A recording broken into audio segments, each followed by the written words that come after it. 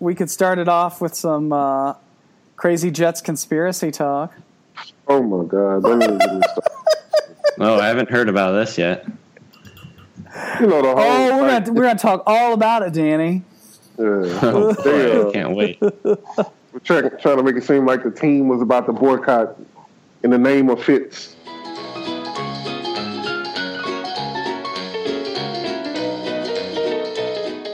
Hello, and welcome to the Onside Kick Family Hour. I'm your host, Ryan Van Bibber. With me, as always, well, for a little bit anyway, Danny Kelly and Stephen White. Danny, you're leaving us soon. I am. I'm sorry to say. Well, I mean, I'm excited, but it's also a little bit bittersweet because won't get to do this. Won't get to work with you guys on game days and things like that. It's going to be sad.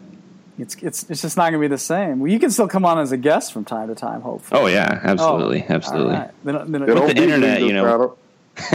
Don't get over there and like, who are those guys? Yeah. With the internet now, it's amazing how you can keep in touch. We could be friends on Facebook still. Things like that. We'll stay in touch. I'll be around. Facebook, eh? I thought that was just for leaving batshit crazy comments. I can look at your guys' Facebook updates and longingly miss you guys and see how your lives are going, things like that. And sorry, there's a garbage truck outside my house right now. I'm sure there will be a train later that you'll be able to hear. That's all right. If you have to go hop a boxcar, just let us know. We can pause the show for a little bit. Get your bindle all tied up and get out there and catch the train. So I guess let's start in New York, where the big news today was, well, it wasn't actually news at all. It was just bullshit. It was bullshit by one of the more scandalizing tabloid writers at the New York Daily News, who thrives on Jets controversy. The Eric Decker, Brandon Marshall, and for a little while Nick Mangold was lumped in there too, holding out from OTAs to protest the fact that the Jets had not re-signed Ryan Fitzpatrick. But you read a little further, and someone from Brandon Marshall's camp said, no, he's not holding out to protest that. And Eric Decker's wife tweeted a picture of them actually on vacation. And Nick Mangold said they just had a baby this week. So that's why he's not at OTAs, which is scandalous. Real reasons? That's amazing. Yeah, it's amazing what happens when you actually call a source and ask what's up. Who needs that? Sources, make shit up. Sources. I mean, the whole gist of the article, and then it was all, what was it? But if you think these are actual quotes from the piece today. It was sort of one of those my column kind of things, gussied up as a news hit. But if you don't think Marshall and Decker were sending a subtle message to the powers that be, and then in the next paragraph you had this one. I can't believe that two of Fitzpatrick's biggest supporters, with incredible work ethic, just decided to sit out the first two OTA sessions. Mm. And a brush fire was born. Can I go back? Did you say the gist? Yeah. You say GIF, right? Instead of GIF, and you say GIF. I always said GIF? GIF, and then I always said GIF, and someone and then our VP of technology and stuff was we were in a conference call one time. He's like, guys, it's actually GIF. And I don't even subconsciously, I'm like, no, that's stupid. I'll never say GIF. And subconsciously I say GIF. I'm with you. I'm with you on this RVP. I will never. Me and you, never ever. It's a GIF, damn it. But you know what's hard about it is okay, because this is a huge sidetrack. But yeah, I'm from Southern Missouri, and you never I don't have as strong of an accent as my family or even friends and stuff like that. But every now and then you catch it, and so I think the GIF thing gets me because we say just JUST, only in this part of Missouri it's pronounced gist. That sounds right. I'm just like Jest. I'm just talking about you now. I was just talking about these guys here. And like you don't even catch yourself saying it. So like for some reason I always hear that in my mind when the letters GIF get thrown together on me. I like that. Do you pronounce it Missouri? I say Missouri. Okay, but where do people say Missouri? Is that around you? I think most people around here do say Missouri. Even there's not a U at the end, but hey, why let that stop you? Missouri. Missouri. Anyway, that was a good sidetrack. Yeah, and gist is one. I don't know, like I think it's a word, but like that's always been one of those crutch words I have too. You know what I mean? Like, let me sum that up for you. Let me just give you the gist of it. Gist. I'm gonna start doing that. I think I can be full Ozarks and just like a fucking turn of a hat, real quick. That's good. But anyway, so yeah, the great conspiracy theory that these guys are holding out to protest Ryan Fitzpatrick, because who wouldn't want to tie their NFL careers to Ryan Fitzpatrick? What a hill to die on, Ryan Fitzpatrick. Yeah, but it's like real early to die on that hill too, right? Like, yeah, of course. That's like running out, like out in the open when you could just, be hanging out in your bunker for a minute or two. Yeah. It's like Steven said. It's fucking OTAs. Yeah. I mean, they're literally... I mean, what message are you sending? Like, seriously. And here's my thing really about Eric Decker is like, dude, you were signed to be the number one wide receiver in New York. After a year of you being the number one wide receiver, they decided they actually need to go get a real number one wide receiver in Brandon Marshall. If I was you, I'd kind of be, inconspicuous right now, considering all the people they're going to need to sign soon. They still need to sign Mo Wilkerson to a long-term deal or play him on. Or they're going to have him on the franchise tag this year. And you sit around making like $7 million this year as a number 2, maybe number 3 wide receiver. If it was me, I'd be happy that they don't look over there and say, "Oh, we know how we'll get, close this gap between us and Fitz. We'll just cut you and take your money and apply it to him." I mean, I don't get it. Like, what the fuck is that supposed to prove? It's a fucking OTAs. They don't have to pay you anything, really. You get like $250 of something like that a week doing OTAs or some shit like that. I mean, come on, man. Seriously? Like, what, do you think they're going to miss out on you? Like, it's going to be such a big, glaring miss that Eric fucking Decker is not here catching passes on air? I don't understand the logic of that at all. I really don't. You're making a lot of money to be not really all that good and not really all that worth it, which people said at the time when the Jets signed you in the first place, and you got the nerve to be sitting out something calling about a holdout. I hope that was a joke. I just really hope that he gets on Twitter like, whoa, I don't know where all this came from. I was just bullshitting. Because otherwise, I just don't get it. It's, and it's that classic, those tabloids, for some reason, with the Jets, they can find a controversy where there's absolutely nothing there. And, meanwhile, here's Mo Wilkerson, maybe one of the best defensive linemen in the NFL, who is legitimately holding out from OTAs because of the contract situation around with the franchise tag and stuff. It's like, Jesus. Come on. Love the offseason. I do. It's great. And no wonder. And, you see this shit, and then it's like, no wonder the Buffalo Bills don't want anybody reporting on OTAs. Oh, yeah. Did you guys see that this week? That was pretty fun. That was funny, the way that people kind of... Well, I guess the reporters were, making fun of it pretty bad, talking about, what's going on for lunch and stuff like that, because they couldn't report anything else. Yeah. And they're a quarterback whose number is the square root of 5 or square root of 25. Yeah, that was pretty good. One of the math ones totally confused me. I had to go Google it. Yeah, the what is it? The absolute value. Yeah, absolute value of negative 50. Like, wait a minute, what the fuck? What? I was told there'd be no math. A negative absolute value. I think I kind of figured it out, but I wasn't gonna let everybody else know because shit, my head was hurt too. So what killed me was like Matthew. Okay, so like if anyone like listening didn't catch this story earlier in the week, the Bills sent the Bills. There's some Missouri accent. Beals. So the Bills PR staff sent out like just a bad week for Bills PR all around. So they sent out this thing with OTAs, no reporting on who's throwing passes, who's with the first team, who's working with the second team, who's catching passes, who's missing passes, who's intercepting passes.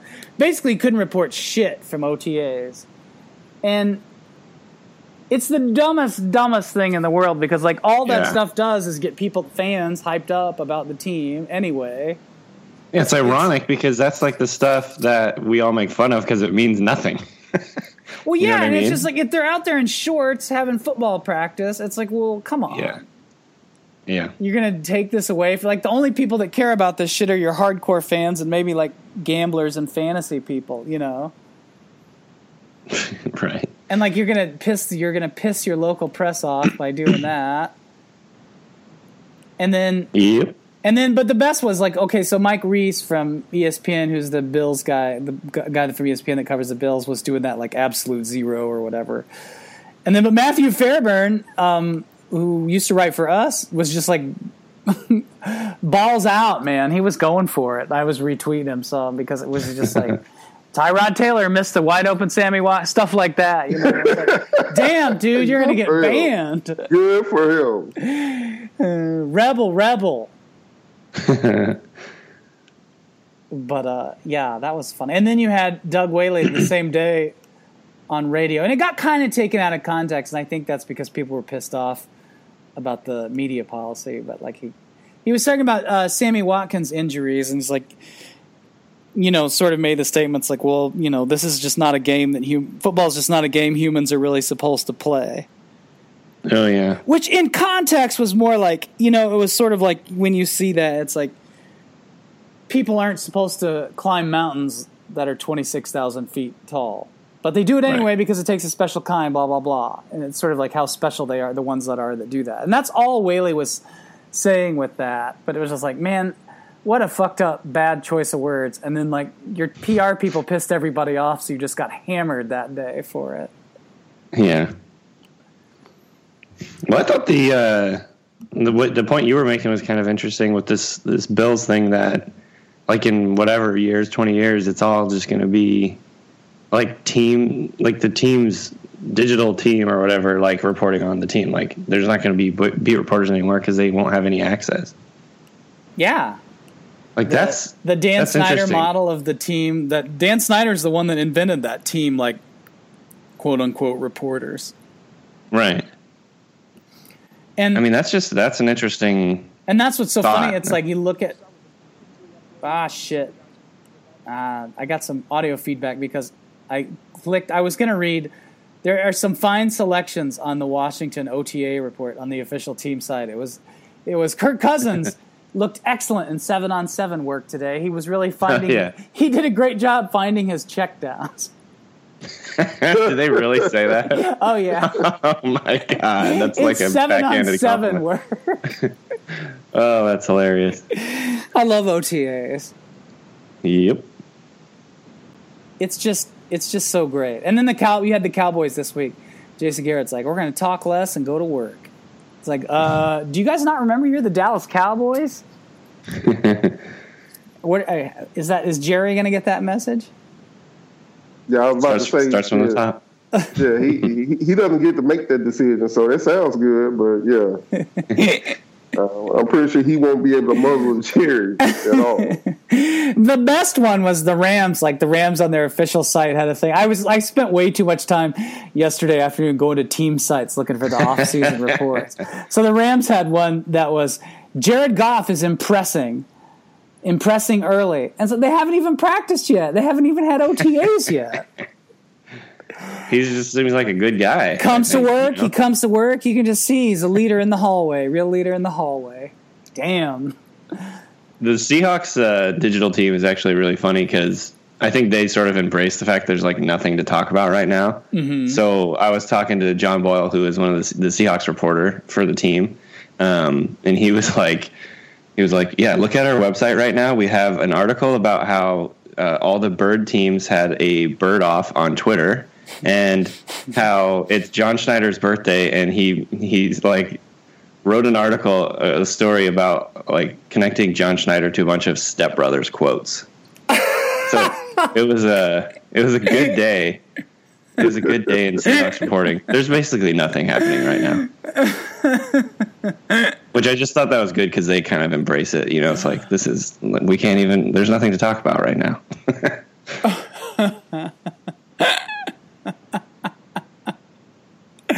Step Brothers is perfect. Oh man. There are a lot of injuries to talk about right now. Yeah, that sucks. Steven mentioned it before the show. What's up with the Clemson? Clemson ends, yeah. Dodd Kevin and Dodd Lawson just had surgery on his foot, evidently. So they are saying it's preventative and all this good stuff. Haven't really seen a timeline on it yet, but and y'all pointed out, you know, if this keeps happening and you know their guys keep getting hurt, they're going to get kind of that knock like Alabama. You just take so much out of them on the college level that they're beat up by the time they get to the pros. And we had a couple of Clemson ends here. Actually, the one kid who passed away, James Adams, and he had a little bit of a knee injury. And then you had, what's the kid who he was supposed to go number 1 overall, supposedly, and then he ends up hurting his knee, and that knee never really came through. Shit, I know who you're talking about. Daquan Bowers. Daquan Bowers, yeah. So, you know, this is kind of it's getting to be a little bit of a trend, and not the kind of trend you want if you're a big-time program, that's for sure. Yeah, and like Vic Beasley with the Falcons, he played in all 16 games last year, but he even came out with saying after the season that he was working through some injury stuff. Yeah, the torn labrum. Yeah. You play with a torn labrum all year. That's fucking ridiculous. I'm still trying to figure out how you do that. Yeah, I know, because surgery, but man, shit. I mean, I can't imagine how much pain it's in. Well, yeah, and that's like, you know, a pass rusher, you kind of need that rotation in your arm to make some moves. And then he's already outside, so, you know, trying to lift up, he's like, I think he played like 240 last year or something like that. And you trying to lift up 300-pound dudes with a torn labrum? Yeah, good luck. It's like that's where they just give him a cortisone shot, probably, and fill him up with Toradol and send him back out there. Yeah, I mean, and you know those shots only do so much. Yeah, eventually the pain comes back. Trust me. I can testify to that. It's fine on Sunday, but shit, Tuesday.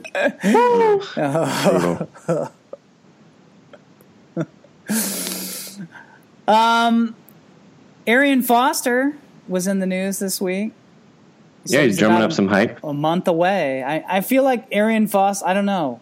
I don't see Arian Foster playing this season. I've been on the hype train that the Seahawks should sign him just based on, you know, Lynch retired. They don't have, Thomas Rawls was injured last year, so they don't know 100% where he'll be. And then they went and drafted 3 running backs, so I don't think that's going to happen. But I don't know. I could see him fit in like a situation where he's like a complimentary back, not necessarily the workhorse in a zone team for a zone team. But he wasn't particularly impressive last year, and obviously he's older, and we all know kind of like the running back cliff. He's coming off of an Achilles injury. So that can, I think it's Achilles. And so that can sap you of a lot of explosiveness too. I don't know. There's a lot of major question marks around him right now, but I just love the dude. So I kind of want to see him like come back and have a good comeback and all that. I just think he's hilarious and obviously super talented. So I would be, in favor of my team, the Seahawks signing him. But at this point, it looks like there's too many guys in that rotation right now for them to do that. But I think he, he's got the potential to make a comeback. Yeah. What is speaking of some of the league's most entertaining players? What's up with this Marshawn Lynch saying he might come back this year? Yeah, that will never go away, will it? I'm honestly, I guarantee you we'll be talking about this, in the second half of the season when the Seahawks are, potentially making a run at the playoffs. This will come up again, the Seahawks are going to bring Marshawn out of retirement. Sounds like he's reportedly told a couple of his ex-teammates that he's not necessarily done. He's thinking about playing still. His cousin, in an interview yesterday, he's a rapper. In an interview yesterday, said, "Yeah, he's done for the regular season." He alluding to the fact he would come back to the playoffs or whatever. And then, what else? I guess Michael Bennett and Richard Sherman have both kind of talked about it. It's just it's to be expected. You never know what to expect. That's the thing with Marshawn Lynch. So anything is on the table as far as I'm concerned. But I also kind of think honestly, he's been really good, savvy about promoting his Beast Mode brand. And if we're still talking about him, that's just good for his brand. So this just could be kind of savvy marketing, stay in the news kind of thing. You just never really know. He never did explicitly say he was retiring. So maybe he's going to come back for the Seahawks. If the Seahawks go to the Super Bowl, he's going to come back so they can not hand the ball to him. Crucial goal line play. Sorry. Did we have to bring that up? He just had to get you on the last one. He had to get Well, come on. You got to think there's a silver lining in that because at least it predicts the Seahawks going back to the Super Bowl. There we go. Are they losing in the most devastating fashion I can imagine? Oh, man. We have news. We have breaking news. The Ravens will forfeit 1 week of OTAs because of the CBA violation. And then Harbaugh and the team got fined for this. That was kind of a weird story. Yeah, can I just say this is the dumbest fucking story I've ever heard of? Yeah. Seriously. Because, I know we probably have a few listeners of our own who, think everything is the wussification of America and they're against, fucking participation trophies and all that bullshit, right? But look, I actually played back in the day. When people say back in the day, I wasn't back with, some of those guys, but we were pretty hardcore back when I played too, right? We weren't doing no fucking full pads in OTAs, okay? We weren't.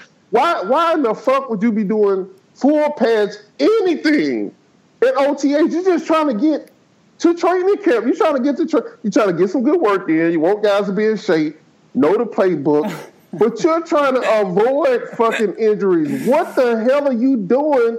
And I guess they were just, quote unquote, just doing it for special teams, but how did nobody on the field say, hey, man, what the fuck are we doing right here? a team that was so snake bit with injuries last year, too. Right. Well, what? I don't get what they clearly knew the rule. What was the message they were trying to send there? Were they trying to send a message or just get away with it or what? It was weird. Who knows? That was why I was this is just a weird story because it doesn't make any sense, why they would do that. They're being rebels, but, what does it gain them, I just don't get it. I refuse to believe it. I refused to believe it at first. I was like, nobody is this fucking stupid. There's no way. There's no way that they, quote unquote, accidentally did a full pass for it. Seriously, there's nothing you're going to get out of it right now. Right. Nothing, literally nothing. And the players, maybe they made the rookies do that shit, but I can't imagine that Terrell Suggs seeing motherfuckers going out and full a pass in OTAs and wasn't like, what in the hell are we doing? Yeah. Like, shit, what are we doing right now? There's nothing to be gained. Oh, it's incredibly dumb. Well, Harbaugh is a special teams guy, right? Coming up all the way through the league. Like, that was where he made his mark. Yeah. Not that necessarily has anything to do with this, but it's like, you'd think he'd be a real on top of it. Like, I just don't get... I mean, like, my point is, like, it's not like he was, like, overlooking something that the coaches, like, the lower coaches were doing. Yeah. Like, you know, he knows what's going on with the special teams. So that's right, just, like... How do you even get pads right now? I mean, let's talk about that. The head coach has to tell the equipment guy, hey, we need full pads for this shit. How did the equipment guy not be like, Coach, are you fucking sure? I mean, seriously, are you sure? Hey, Coach, what the fuck are you doing?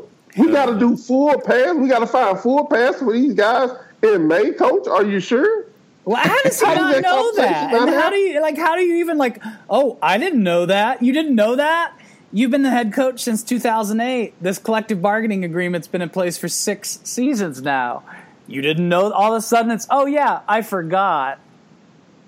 It's just so weird. I'm telling you, man, I've never heard of anybody doing full pads before camp. Like, not even, like, you know, what we call this, like, shells, where you have the shoulder pads and then the shorts on. Yeah. I've never, ever heard of it before camp. I just haven't. Like, I don't even know how you put that on the schedule. Like, you write up the schedule like full pads. Like, you got to put it on the schedule because nobody's going to wear full pads if you don't put it on. Somebody had to type on there full pads, and they felt good doing it. I don't get it. Like, they should have. See, this is where, for me, I believe in stupid taxes. Like, I'm going to nail your ass to the wall for dumb shit like this. Like, I might actually give you a pass if it's something that makes a lick of sense. But when you do something just fucking stupid, like, I'm going to come down, like, I'd have find the shit out of Harbaugh and the organization to set a precedent. Don't do anything this fucking stupid ever again. Well, I'm kind of surprised that's all they did when they lost a week of OTAs. I mean, given how the NFL's been punishing teams lately, I honestly wouldn't have been that. I mean, I would have been surprised, but I wouldn't have been surprised that Goodell comes out and takes a 4th-round pick away or something like that. Because who the hell knows what the NFL's going to do when it comes to team discipline anymore? I mean, because they can apparently do whatever the fuck they want. I don't know what the parameters for that is, but I definitely, they'd have had to give me some money. Like, y'all just too fucking stupid to even have OTAs. I'll take all of them. Just watch film for 3 weeks. This is just stupid. We saving y'all from yourself, so you don't have your 1st-round pick get hurt with some fucking full pads on in May. Yeah, and that's just dumb. I mean, here's a team that lost their freaking top draft pick before the season. When did he go down last year? Brashard Perryman. Like, before the season started. You know, he didn't technically go down, did he? Yeah, I think he was injured. He was hurt before. I thought it was something that just, like, never healed. Yeah, that's right. That's right. But still, I mean, they're like, you know, and a team that was like, you can point to their record and be like, the reason you won 5 games last year is because all your dudes were hurt. Yeah. Don't get people hurt in May. I'm not an analytics guy, but I have a pretty good idea that there's probably a connection between injuries in preseason work versus, your on-field record. That's Moneyball right there. Yeah, that was weird. But here's the best story of the offseason so far, like post-draft offseason. The Tampa Bay Buccaneers did a study, and they found that on average, it was cooler to practice in the morning than it was in the afternoon. what tickles me so about this is not just the obvious of it.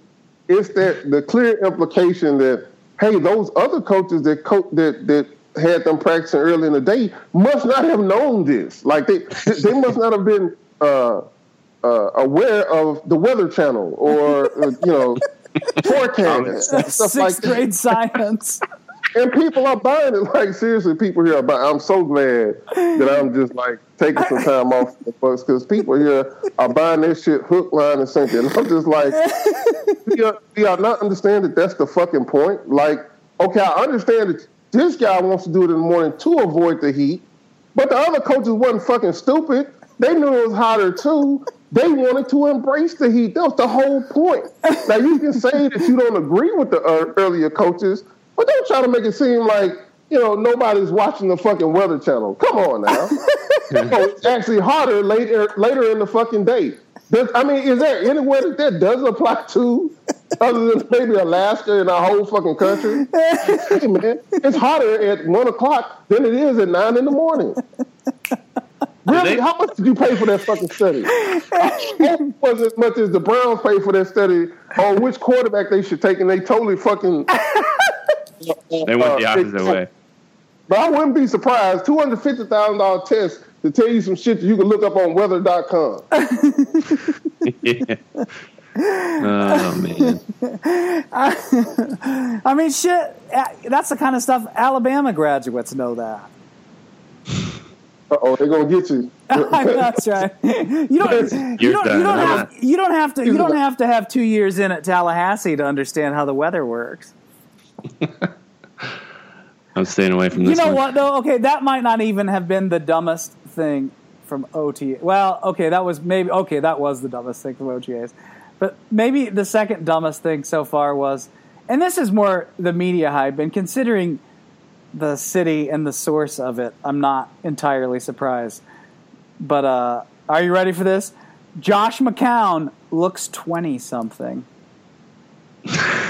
As in, he looks like he looks like a 20-something-year-old quarterback again in OTAs. That's quite the compliment. Vague compliment. I mean, how many good 20-year-old quarterbacks do you know? I don't know if that's a compliment or not. What are they really trying to say here? Look, I give Josh McCown credit. He's very athletic. So if you're not used to seeing him run around and stuff, you're probably going to be taken aback for a minute, like, damn, that dude is kind of fast, huh? But he does, I don't even know what that means. He looks 20. Yeah, and I mean, I don't really know what that's supposed to mean. And then the Browns, if the Browns played a game tomorrow, McCown would give them the best chance to win. Now that I don't know about that. I mean, I know people don't like RG3, but how could you know? And again, I've already said my piece about what actually happens in OTAs, which is, surprisingly not much. But I mean, how could you really know that at this point when it's a totally new system for both guys?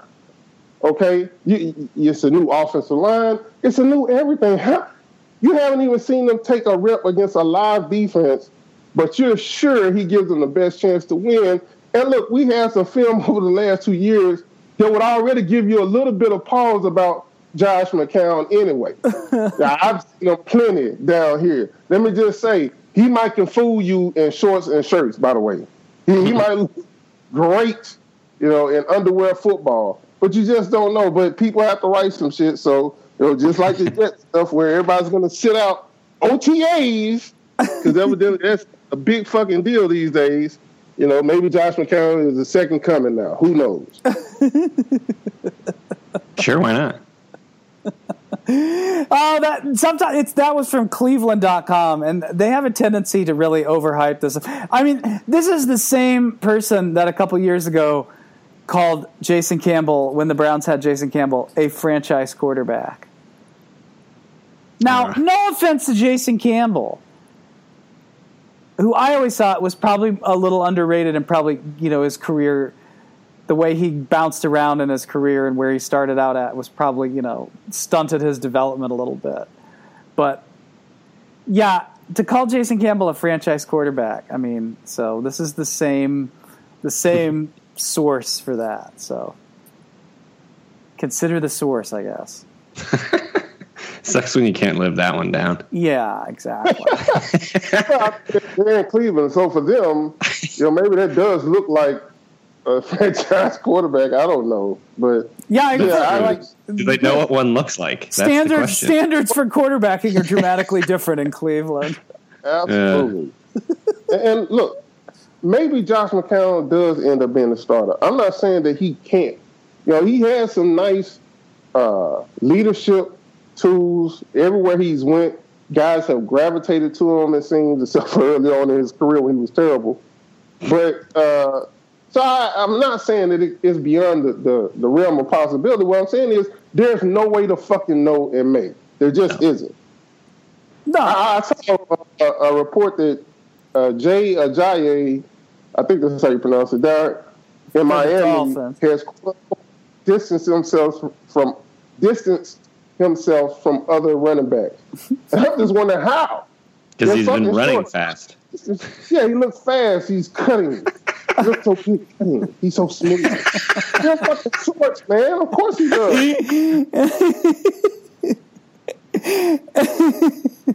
Yeah, look, you can't tell shit from that. I admit to being biased because I wasn't ever the most physically blessed guy. I always had to kind of rely more on my technique than being the fastest guy or the guy who could jump the highest. So for me, I'm always a little biased because I never actually looked real graceful, in shorts and shit. So I'm never getting these great, he looks like he's ready to take the next step, But I'm just saying, there's no way to know, man. Wait till they get those pads on at least. And even then, sometimes you're not sure. But, man, underwear football is 7-on-7. There's no way to know anything about anything at that point. It just isn't. You're literally judging people on, like you said, like they look good getting off the bus or they look fast. And it's like we already know that, like, especially with young guys, like we already know like what they are. Like they went to the combine. Like we know they're fast. So it's like this is not telling us anything. And people talk about offensive lines and stuff like that in the preseason or in OTAs and training camp and stuff. It's like you can't tell anything about those guys either because it's all just, like patty cake or whatever on the line. Like you cannot tell anything. You can't. There's no way of knowing. It's like you're literally just saying that guy looks like he could be good. Yeah, that guy looks athletic. He's a big guy. And I even saw like this week digging around for stupid OTA stuff. I even saw I saw a few reports about how good offensive and defensive linemen look. I'm just like, oh man, come on. Yeah, okay. They look big. Look how big they look. Yeah, they're big. Really going for it out there. So big. Big battle in the trenches. I was thinking today because I was like, I saw somebody report that I guess Larry Tunsil didn't look great or something. I think they phrased it something like he had some welcome to the NFL moments. Yeah. I'm like, unless they change the rules to OTAs or his team is breaking the rules of OTAs, there ain't a whole lot that you can do to give him a welcome to the NFL moment right now, even if you wanted to. There just isn't. Right. Oh, he got his welcome to the NFL moment, all right. Oh, God. Yeah, that was good. Yeah. There was some other interesting / big news about as much as you can get this time of year, unless it's sort of either Deflategate related or some other legal inquiry NFL legal inquiry related. But they say the Pro Bowl doesn't matter, guys, but the Pro Bowl does matter because Tyler Eifert got hurt in the Pro Bowl, hurt his ankle, and now he has to have surgery and will probably miss the start of the season. Maybe one game, maybe 2 games to start the season. Yeah, it's terrible. That sucks. I mean, honestly, that really does suck. Like, get hurt in the Pro Bowl. I know guys can get hurt, like, walking down the stairs or whatever, theoretically. Yeah. But God, the Pro Bowl is the worst. I can't remember. Steven, what do you think of the Pro Bowl? I can't remember.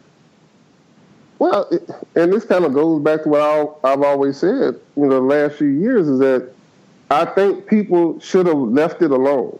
I don't know. I can't remember how he got hurt in the Pro Bowl, to be honest with you. But, you keep hyping this shit up saying, well, they're not playing hard enough. They're not playing hard enough.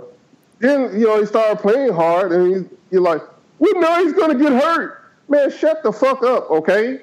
Nobody was getting hurt at Pro Bowls before. Nobody gave a shit before. Now I guess people want to bet on it or do fantasy football on it or something. So everybody's like, you got to go hard. You got to go hard. You're not going hard enough. And this is what happens. This is the whole fucking reason why you don't go hard in the Pro Bowl. Because you're supposed to be taking care of each other. It's supposed to be a vacation, a nice little showcase. Yeah. And then at the end, the last 5 minutes, you play hard. And whoever wins gets a little bit of extra money. That's what it's always been about.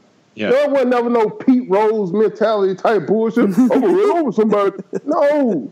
With Sean Taylor, we celebrate Sean Taylor now for that big hit in the Pro Bowl. But at the time, I can promise you, most of the players were like, what in the fuck is this kid doing? Yeah. Calm down. That's not how we do this thing. Yeah. Okay? And so if people really want, look, if you don't want injuries, man, then just shut the fuck up.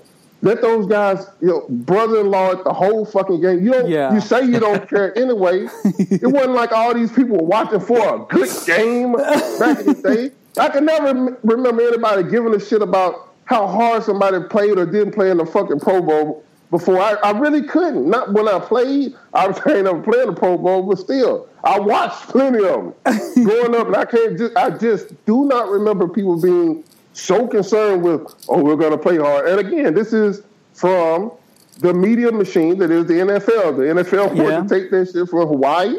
So then all of a sudden they try to make it seem like, well, players aren't playing hard, so why should we keep doing it? And now where's it at? In fucking Orlando. It's right down the road from me, so I ain't mad at it, but it's the game. Like, they convinced all these people that you want somebody to play hard in the fucking Pro Bowl, and now a guy's having fucking surgery and might miss some games. And nobody sees the disconnect there. Like, the same people who are complaining about them not playing hard, I promise you now, like, see, this is why you shouldn't play it at all. Because this guy got hurt. I mean, come on. You can't have it both ways. Well, and I think, like the NFL sees the ratings and like it gets good enough ratings, but I'd always got the impression that, the NFL wants bigger ratings for it. So like, we got to make it count. You know what I mean? And sure enough, now it's like, now your ratings. So now you've got 2 games at the beginning of the season with the Bengals and the Jets and the Bengals and the Steelers. The Bengals at the fucking Steelers. Division rivalry game. I guarantee you that will be a good game. But it won't be as good of a game now because you probably won't have Tyler Eifert in there. Yeah, absolutely won't. I mean, that dude, listen, you talk about Gronk, and Gronk earns that respect and that recognition, but I'm telling you, Tyler Eifert was tearing it up last year. He really was. I mean, 13 touchdowns. And it's not just the touchdowns. This dude can block, he can do it all. Yeah. He can get up the seam, he can run your short routes.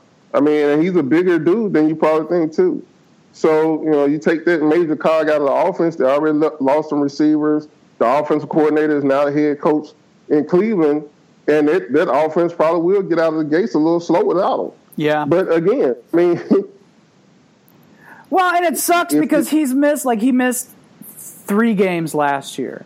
He missed all but 1 game. Remember, he got hurt the first week of the season in 2014. That was only his second year in the league. So his career, he had a huge season last year. And his career, 4 years into it now, should be, with what he's capable of doing. But injuries have always kind of held him back a little bit. I mean, that's just the way it is with some players, but it sucks. So here he goes out, his reward for a killer season was the Pro Bowl, and he gets hurt in it. And now, he's going to miss 2 games at least. Sucks. It's not all bad news on the injury front. I thought this was kind of interesting given the Panthers last year, but Kelvin Benjamin's practicing again. Pretty good news for the Panthers if you consider how well they did last year even without him. And I thought, I don't think I was alone in this. I think that's something we talked about on this podcast a couple times, but how, before the season it looked like the Panthers would be really hurt without Benjamin last year. Right. Their offense was surprisingly good. I think it was because their offensive line was a lot better than people thought it would be. I feel like I remember going into the season last year being like, what are they doing on the offensive line? But turned out to be better than they were. It'll be interesting, too, because Funch just kind of came on in the second half of the year. Not necessarily like, blew up the scene or anything like that, but he had some pretty decent games later in the year. So, like, having those twin towers out there now will be pretty interesting. Kind of like it reminds me a little bit of the Jets in terms of with having Marshall and the other dude that we were just talking about. I can't remember his name. And don't forget number 1 wide receiver Ted Ginn. I know exactly. Yeah, and Philly / Corey Brown. No, I don't know. I think it'll be interesting though. I think it's not like they needed help. They already were really, really strong on offense, but it'll be fun to see how deadly Cam Newton is in the red zone, because we talked about this last year. Like, he's the best red zone quarterback just because he can run. Yeah, he can pass anytime. He's like a true runner. And having another huge red zone threat like that's going to be big. Plus, obviously we didn't talk about Greg Olsen. He's really good too. So yeah, it's going to be really interesting. I mean, it's a big deal. Like, you get back. I mean, you essentially get back a number 1 receiver after not having him for a year. That's a huge part of the mix that really changes the way that offense works. And not that, I mean, Cam Newton can just. I mean, he's on a different plateau with his play right now too, and so you throw this Benjamin back into the mix. It ought to be fine. It's not a team that I know it's hard to get. I mean, the Super Bowl when you lose, and the whole thing with getting back to the Super Bowl and stuff. But this isn't a team that looks like. I know the Josh Norman thing is a little suspect, and it looks like right now they don't have any. I don't think they have any veteran cornerbacks. I think it's all rookie corners. But they also have. No, they have. Burnwiki, I think is how you pronounce it. He was the guy that got hurt last year, and then they had to kind of scramble and get some guys off the I want to call it the scrappy. But yeah, he's actually pretty good. So it's not a team that's gonna I wouldn't say now any obviously injuries can happen. You never know what's going to happen with injuries, but just looking at them on paper with Benjamin back, it's not a team that. I mean, I wouldn't predict a huge fall off for them. No, they look built for sustained success in terms of they're not a flash in the pan. They didn't do something last year that was caught people off guard or anything like that. You know what I mean? It's they're just physically kick your ass team, and their defense is really, really good. They have probably one of the best front sevens in the NFL, if not the best. Obviously Broncos fans would probably talk to me about that, but a really, really strong, really, really strong front seven. I mean, they look like they're still built to do exactly what they did last year. And I don't I don't think there's a lot of reason to believe that they'll fade in that sense. Yeah. Well, and I don't think, with the NFC South, they should still, I mean, I know the Falcons will probably be a little better. I doubt the Saints are going to be much better, at least on defense anyway. Mm-hmm. Jairus Bird's hurt already. Yeah, there was another injury. He's supposed to be back, but still. Yeah, but and then the Bucs probably not quite there. But they do have a kicker now. Oh, they got a kicker though. They got a kicker. Oh God! You had to bring up the Super Bowl to me and then the kicker to him. That's definitely. Hey man, listen, it's gonna put them over the top. Panthers better be ready. Championship. Oh man! It's a. I wish I could see the expression on my face right now. Fucking kicker in the second round. Trading up to get the kicker in the second round. Yeah, that's the important detail. Maybe that was part of their weather study. Yeah, that is absolutely the important detail. Trading up, man. Oh man. But the best part was then, what was it, a week or two after that? It was well, we felt we had a first round grade on him. We got him in the second round. Yes, smart, aren't we? Yeah. I mean, it's so obvious. If they got him in third round, they'd obviously say, well, we had a second round grade on him. Of course you did. Of course you did. So see, it's really a steal. Oh man, you'd be a fool not to trade up to get your kicker in the second round when you have that grade on him. But back to the topic of the Panthers, I think that when it boils down to it, there's a lot of reasons why most of us were skeptical after Kelvin Benjamin went down. Yeah. My biggest gripe was that I felt like they should have done more to get Cam some more weapons during the draft in the offseason last year. And so that was kind of, I thought, was going to expose him. But the one thing that again, I said it and I meant it. I think a lot of people started just thinking I was joking. But when I said that, you know, the Panthers did everything they did last year, and Cam Newton in particular played so well last year with Ted Ginn Jr. as his number one wide receiver, and that's why he should have been the MVP. I think people are not really getting the full extent of what I'm saying. I'm saying that with better weapons, I think most of us just really the where we undersold the Panthers the most was the development of Cam Newton last year. Yeah. Like, that dude was not going to let them win. And it wasn't just the running, which we've kind of become accustomed to, and it wasn't just, you know, some nice passes here and there. He cleaned up a lot of the things that was wrong with his game prior to last year. Being able to throw on the money, those short routes and stuff. I mean, some of those balls he threw to Olsen were just, you couldn't throw it any better. No. And Olsen he's the guy that can get up the seam, but he works a lot underneath, man. And he was just really so good at getting the ball to him. And then, you know, pushing the ball down the field to Philly Brown and Ted Ginn Jr. That is not easy to do. That's something, for instance, that Jameis Winston is really going to have to clean up. He's got two of the premier deep ball guys, 50-50 ball guys as receivers, but he was terrible at throwing the ball deep. So it's not something that just every quarterback has. Yeah. And I'm not sure that there's something that we recognize from Cam before last year. But I saw a stat the other day, and, you know, I don't normally quote Pro Football Focus a lot necessarily, but it was a depth of target. Yeah. And, like, his depth of target was like the second longest in the league, which means he's not contrary to probably what a lot of people believe, he wasn't throwing a whole bunch of dink and dunk stuff and getting his stats up that way. No. He was pushing the ball up the field, man. And so when you add Benjamin back into the mix, and the other tall kid, I forgot his name. Funches. There was a rookie last year out of Michigan. Funches. Funches. He's got another year under his belt.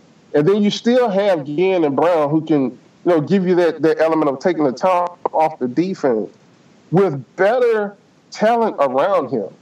There's really no telling what Cam Newton can do. It's really going to come down to injuries. Yeah. And if they can stay relatively healthy on offense, and look, their running back, they seem perpetually hurt at their running back position the last few years. Somebody's always hurt, right? I think Jonathan Williams Stewart,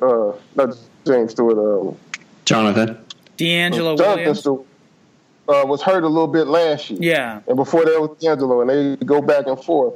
So it's not like they haven't had injury issues before, so it could crop up. But if they can keep the core guys healthy, and especially Cam Newton, man, Cam may even have a better year this year than he had last year with more talent around him. And so I'm looking forward to seeing what exactly is going to go on with there, because, you know, a lot of times teams get exposed in the Super Bowl, and I think to a certain extent maybe that is why they come out back the next year and aren't quite as good. To me, the Panthers got beat by the one team that matched up well with them. Yeah. I mean, that was a really shitty matchup for them, especially their offense against the Broncos' defense. Yeah. You know, here you got this offense that is so forceful and imposes your will on people, and pretty much the only way you can actually attack that offense is to play a lot of man-to-man so you can crowd the line of scrimmage and also have premier pass rushers on the outside. And it just so happens that the Broncos were basically the one team that was built exactly that way. Yeah. Teams, we talked about the Cardinals last year, and they had a really good defense. But they couldn't do the things that the Broncos could do. They just couldn't. And so, usually you're going to have to pick your poison. I think it's going to be the same way this upcoming season. There won't be very many teams that match up well enough to stifle the Panthers' offense unless somebody's hurt. Yeah. And so even if these teams get better, maybe the Falcons do get a little bit better, maybe the Saints do too, I still think that the Panthers are going to be the class of this division going away. For it's one of those things where maybe it's not too long ago we were always talking about how the division winner in the NFC South never repeated. Yeah. But now you got this dominant quarterback in Cam Newton who's playing, just tremendous football. They may own this division for a while. They really might, no matter what improvements other teams make, they might own this division for a while. He just turned on his birthday's May 11th. He just turned 27. Crazy. I mean, this kid's. I mean, you're theoretically he's just now entering his prime. Right. Gosh. Yeah, that's crazy. I mean, it's just electric player. I mean, one of the most fun player to watch in the NFL. I mean, I think there's no question about it. You think about Cam Newton, that's the kind of stuff that kind of gets you excited for the season to begin again. You know what I mean? Totally. But think of the children, Ryan. Think of the children. What is he teaching them? He's got to be one of the most controversial players for no reason at all. You know what I mean? He's just the whole everything about the celebration's just silly. Oh yeah, just for Well, I mean, I can think of reasons that go back to a few hundred years, but right. Yeah, that sucks. But it's he's fun. I mean, how could you? I just don't understand that people get mad and don't like him. I mean, I can understand if you're a rival team and he kicks your ass and you don't like for sure. Him or something like that. But at the same time, I remember when he was playing the Seahawks, I didn't really like him celebrating, but it wasn't because he was celebrating. It was because I was like, damn it, don't let him celebrate. That's right. Shouldn't give him any reason to celebrate. That's the thing. Right. You know what? I'm gonna tell you, I'm a psycho, so I watched Red Zone replay. It comes on Sundays, and awesome. They actually show the Red Zones from week to week. Right? Don't tell nobody. But they showed or rather, I watched that Panthers Seahawks game where they came back in the fourth quarter to win, and that kind of furthers let me know that maybe even with me saying that he was the MVP and all that, I still maybe wasn't giving this guy as much credit as I should have, because, man, that looked so much easier than I remembered it. I thought all these things had to happen wrong for the Seahawks and right for the Panthers, but, watching this again, man, no, he directed that. Now, the Panthers defense, obviously, they were doing a really good job too. But, yeah, he led them to that win. And it was kind of one of those, bang the gavel games. They should have really let us know this team is legit. I think because the Seahawks have been having some issues themselves early on last year, maybe people felt like, well, the Seahawks aren't what we were expecting them to be, and maybe they fell off a little bit. So maybe this win isn't that big of a deal. But, man, it was really kind of enlightening just looking back at it and saying, man, this dude wasn't pressed at all. He was very calm. He made a lot of really nice throws, big-time throws in clutch situations to win that game. It was kind of the portent of things to come. It was in Seattle, too. Again, hostile environment. And it was so routine. It was almost kind of like man, did that just happen? Even the red zone guy was kind of like, wow. You know, he just almost was speechless. And obviously, in Seattle, that normally loud crowd was really, really quiet at the end. It was just like, man, that was a really big moment for him. And we probably didn't really sell it, give it its due, to be honest with you. So, again, the sky's the limit for their team. And look, you go back and remember Luke Kuechly wasn't playing for like 4 weeks with a concussion last year. Yeah. So they could be way more dominant on defense, too. I know we're worried about the secondary, and that's a legitimate worry. But I don't think that defense necessarily needs a whole bunch of lockdown corners. It was great that they had Josh Norman, and it definitely helped them. But look, who expects them to win all their games or all their games but one again? Yeah. That ain't the point. And they get back and get a bye in the first round and get back to the NFC Championship at least. That's what I think this team is built to do for a long, long time. Yeah. Yeah, I was just looking at that. He was 11 for 12 on those last 2 scoring drives in the fourth quarter against Seattle. Jeez. 11 for 12. He only ran it once. Yeah, he was just picking them apart. I remember that. I remember that feeling. That game sucked. I mean, it was great because it was obvious. I completely agree with Steven. Like, he probably should have gotten a lot more credit for that game because he was just, lighting them up. He's just one of those players, and I think this is a problem even from like an editorial standpoint. It's hard to kind of tell that story because it's like he's one of those players. This is like Peyton Manning 6 years ago. Or Brett Favre, or maybe not Favre as much, but like Aaron Rodgers. But some of those players, especially quarterbacks, they just make it look so routine and so easy that you just sort of the expectation is, well, why can't everybody throw like that? Right. Why can't Josh McCown, the 20-something Josh McCown, be out there completing 11 of 12 passes in a 13-point fourth quarter comeback? I don't understand it. And it's hard because they go out there and they play like that and they make it look like it's no big frickin' deal. And it just sort of it even kind of undersells what they're doing because it looks so effortless. But it's something else. I tell you what, it makes Red Zone in May worth watching again. Yeah, that actually does sound fun. I kind of wish I had that. It's better than OTAs. That's true. You can learn a lot more from that than OTAs. Let's put it that way. To say the least. All right, guys, we're running up on an hour here. It goes by so fast. Time just goes by so fast. What we got? We could maybe powwow again and do this one more time next week, Danny. Yeah, I think we can. All right. Excellent. Well, you guys can have me on as a guest. You get another one? Yeah, I think so. I think we do. Awesome. Yeah. Yeah. Well, we'll send Bill Simmons a box of Roger Goodell chocolates or something like that for letting us have you for one more podcast.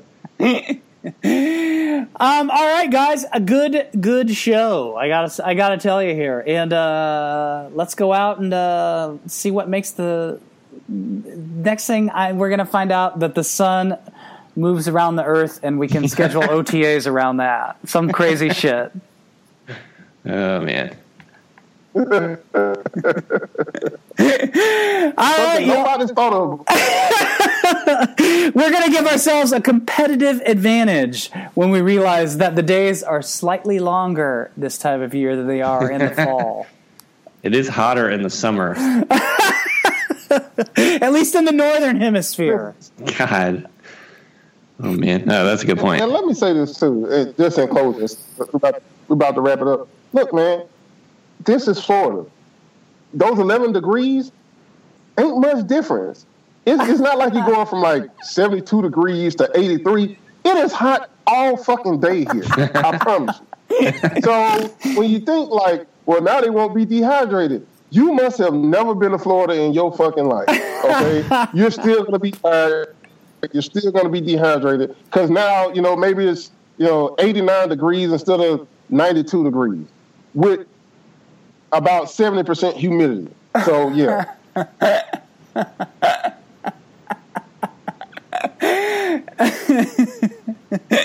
Moneyball. That's Moneyball, man. All right, guys. Hey, it's holiday weekend, so everybody go out and enjoy the weekend. Go out and get your OTA practices in, and and keep the pads. Try to keep the pads off you this weekend. I'm gonna look real good playing bocce ball this weekend. There you go. All right, guys. Great show, and we'll talk to you soon. We'll do this one more time next week. Sounds good.